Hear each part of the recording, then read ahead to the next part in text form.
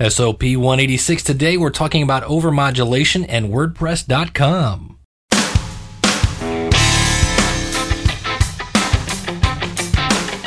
It's the School of Podcasting's morning announcements.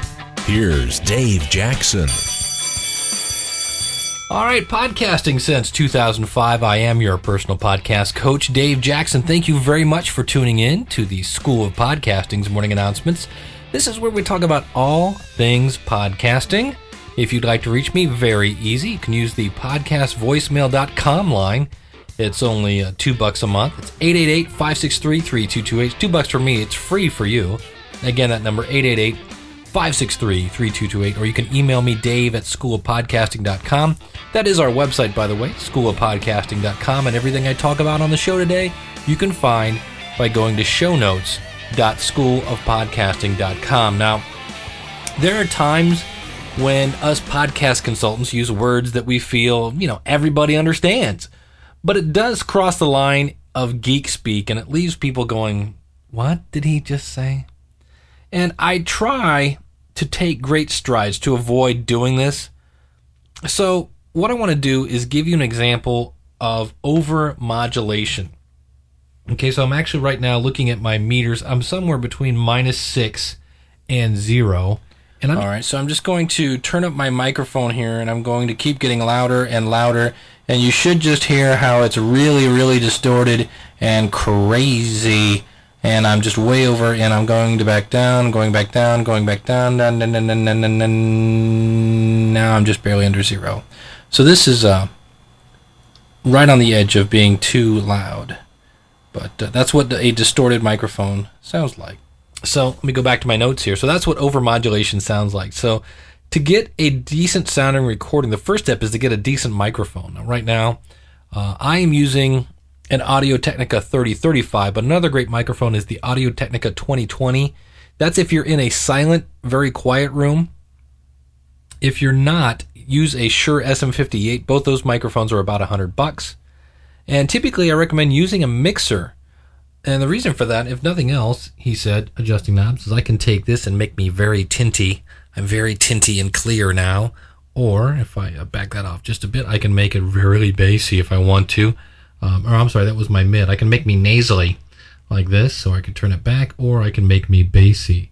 So, let me back that. That's actually, I'm a little too bassy at this point, but we'll play with that. And that's what a mixer can do for you, in addition to applying phantom power, which basically, again, in less geek speak, is like putting batteries into your Audio-Technica 2020, if that's what you're using. If you're using a Shure SM58, you don't need phantom power, but there are lights on your mixer that typically are green and then yellow and red. And what you want is you want a good, solid signal. So you want the green to show up. You might occasionally want the yellow to show up. And maybe ever so now and then, the red might briefly appear. But typically you want to stay away from the red. And you then take, what I do is I take my mixer. I showed you this in a previous podcast, but I plug it into, I'll take the tape out of my mixer and put it into the line-in of my computer. Or if you're recording to some sort of, right now I'm recording into a Zoom H4. You could do that directly through other, in my case I'm using 1/4-inch outputs. Now, here I'm looking at the Zoom H4 as I am talking here, and I'm watching and again, I'm going about -6, which sounds weird because the top of the meter is 0. So you're going up to 0, which I realize sounds kind of bizarre.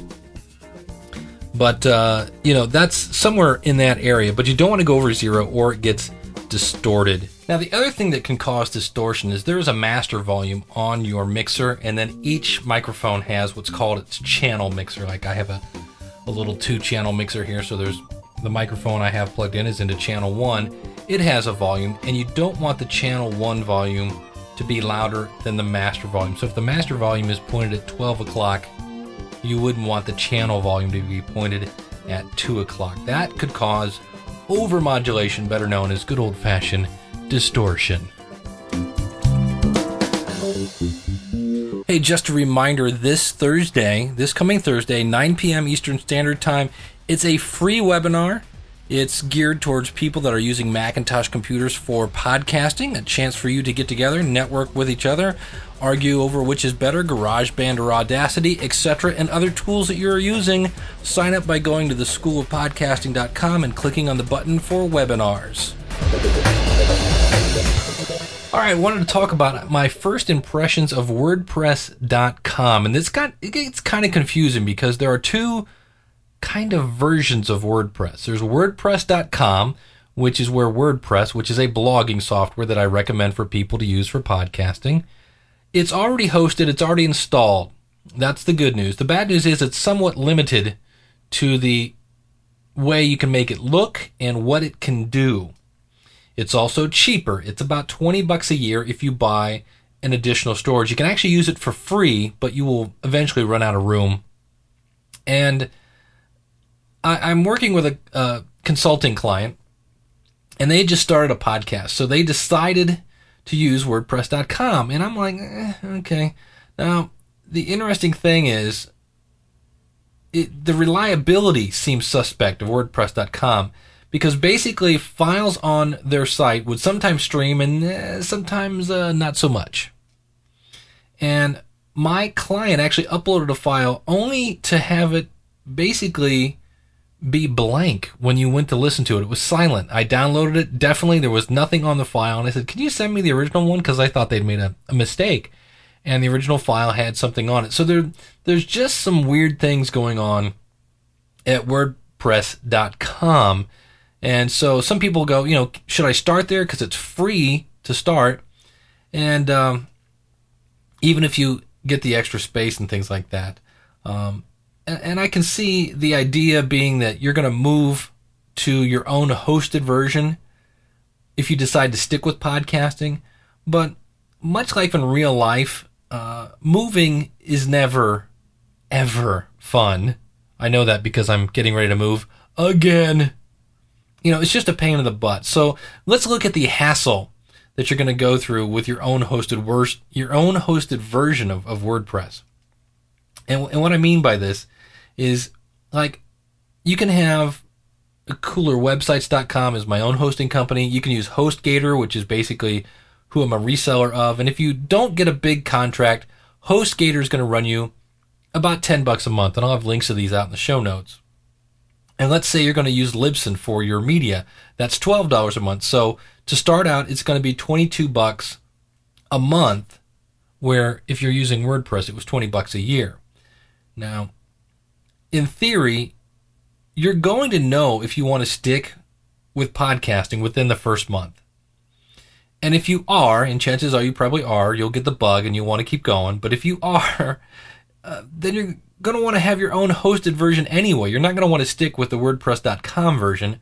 So why not start there, spend $2 extra, and if you like it, stick with it. And if you don't, you cancel. You're out an additional $22. Now, of course, if you stick with it, next month it'll be $10 for the hosting and $12 for the media hosting. But here's the thing. If you know you're going to stick with it, you could call, let's say you went with HostGator. You could call them and say, look, right now I'm paying month to month. And if you buy like a year or 2 years or 3 years of hosting, it can get down to $5 a month. And a lot of times they'll have a coupon if you go to their site. And again, I'll have a link to that out in the show notes. So for me, just the bottom line, just the weirdness that I've been running across with WordPress.com, where their files. The other thing is, it again, very easy to upload a file in WordPress.com. And as soon as it uploads, it gives you, here is the location of that file. I took that location and I put it into Windows Media Player. If you didn't know this, you can go Control-U when you have Windows Media Player open, and you can put in the location of a file that's on a server, and it will stream it. And it streamed it, but it sat there for 10-15 seconds and waited for it to connect to the file before it finally started streaming it. It wasn't downloading it behind the scenes. I looked into that. So again, just weird things at WordPress.com, to where if somebody said, hey, I'm thinking about getting into podcasting, I want to kind of try to do it for free at first, should I use WordPress.com? I would say no, because you're going to run into frustrations like my client did that said, hey, what's the deal? This file isn't working, and things of that nature. So No, I would not recommend WordPress.com at this point. Now you're noticing that I'm putting in some segue music. I believe I talked about this on a previous show, but just in case, I thought I would explain the reason why I do this from time to time. And that is, I'm using a website called 2Buck Themes. The guy's name is Mike Stewart. He's an accomplished musician and he's basically known as the internet audio guy. And why I do this, and this doesn't mean you have to do it, I usually take about a minute of a song, and most of these themes are about that length, if not a little less. And I have it in the background, and then when the segment is over, I fade it up, and we go into the next segment. The reason for this is if I'm doing a segment, and you go, look, I'm never going to listen to WordPress.com, I'm never going to use it, you can actually fast forward through this segment, and when you hear the music come up, you know that segment is done. If this is something that you plan on doing, a different podcast with different segments all the time, you could use segue music or anything to transition from one topic to the next. And by doing it consistently, your listeners would understand this, and they could listen to the parts they wanted to listen to, and they could fast forward through the parts that they don't. So that's going to do it for this edition of the School of Podcasting's Morning Announcements. I want to thank you very much for tuning in. Our website, again, is schoolofpodcasting.com. You can email me, Dave, at schoolofpodcasting.com. You can call in your comments, courtesy of podcastvoicemail.com. That's 888-563-3228. If you want your own toll-free number, check it out, podcastvoicemail.com. Everything we talked about today, the links to everything I was mentioning, you can find that at shownotes.schoolofpodcasting.com. And if you're ready to start a podcast, and by all means you should, because if you don't, your competition probably is, you can go to start.schoolofpodcasting.com and start podcasting today. Thank you very much for tuning in again. I'll see you again real soon. And until then, class dismissed.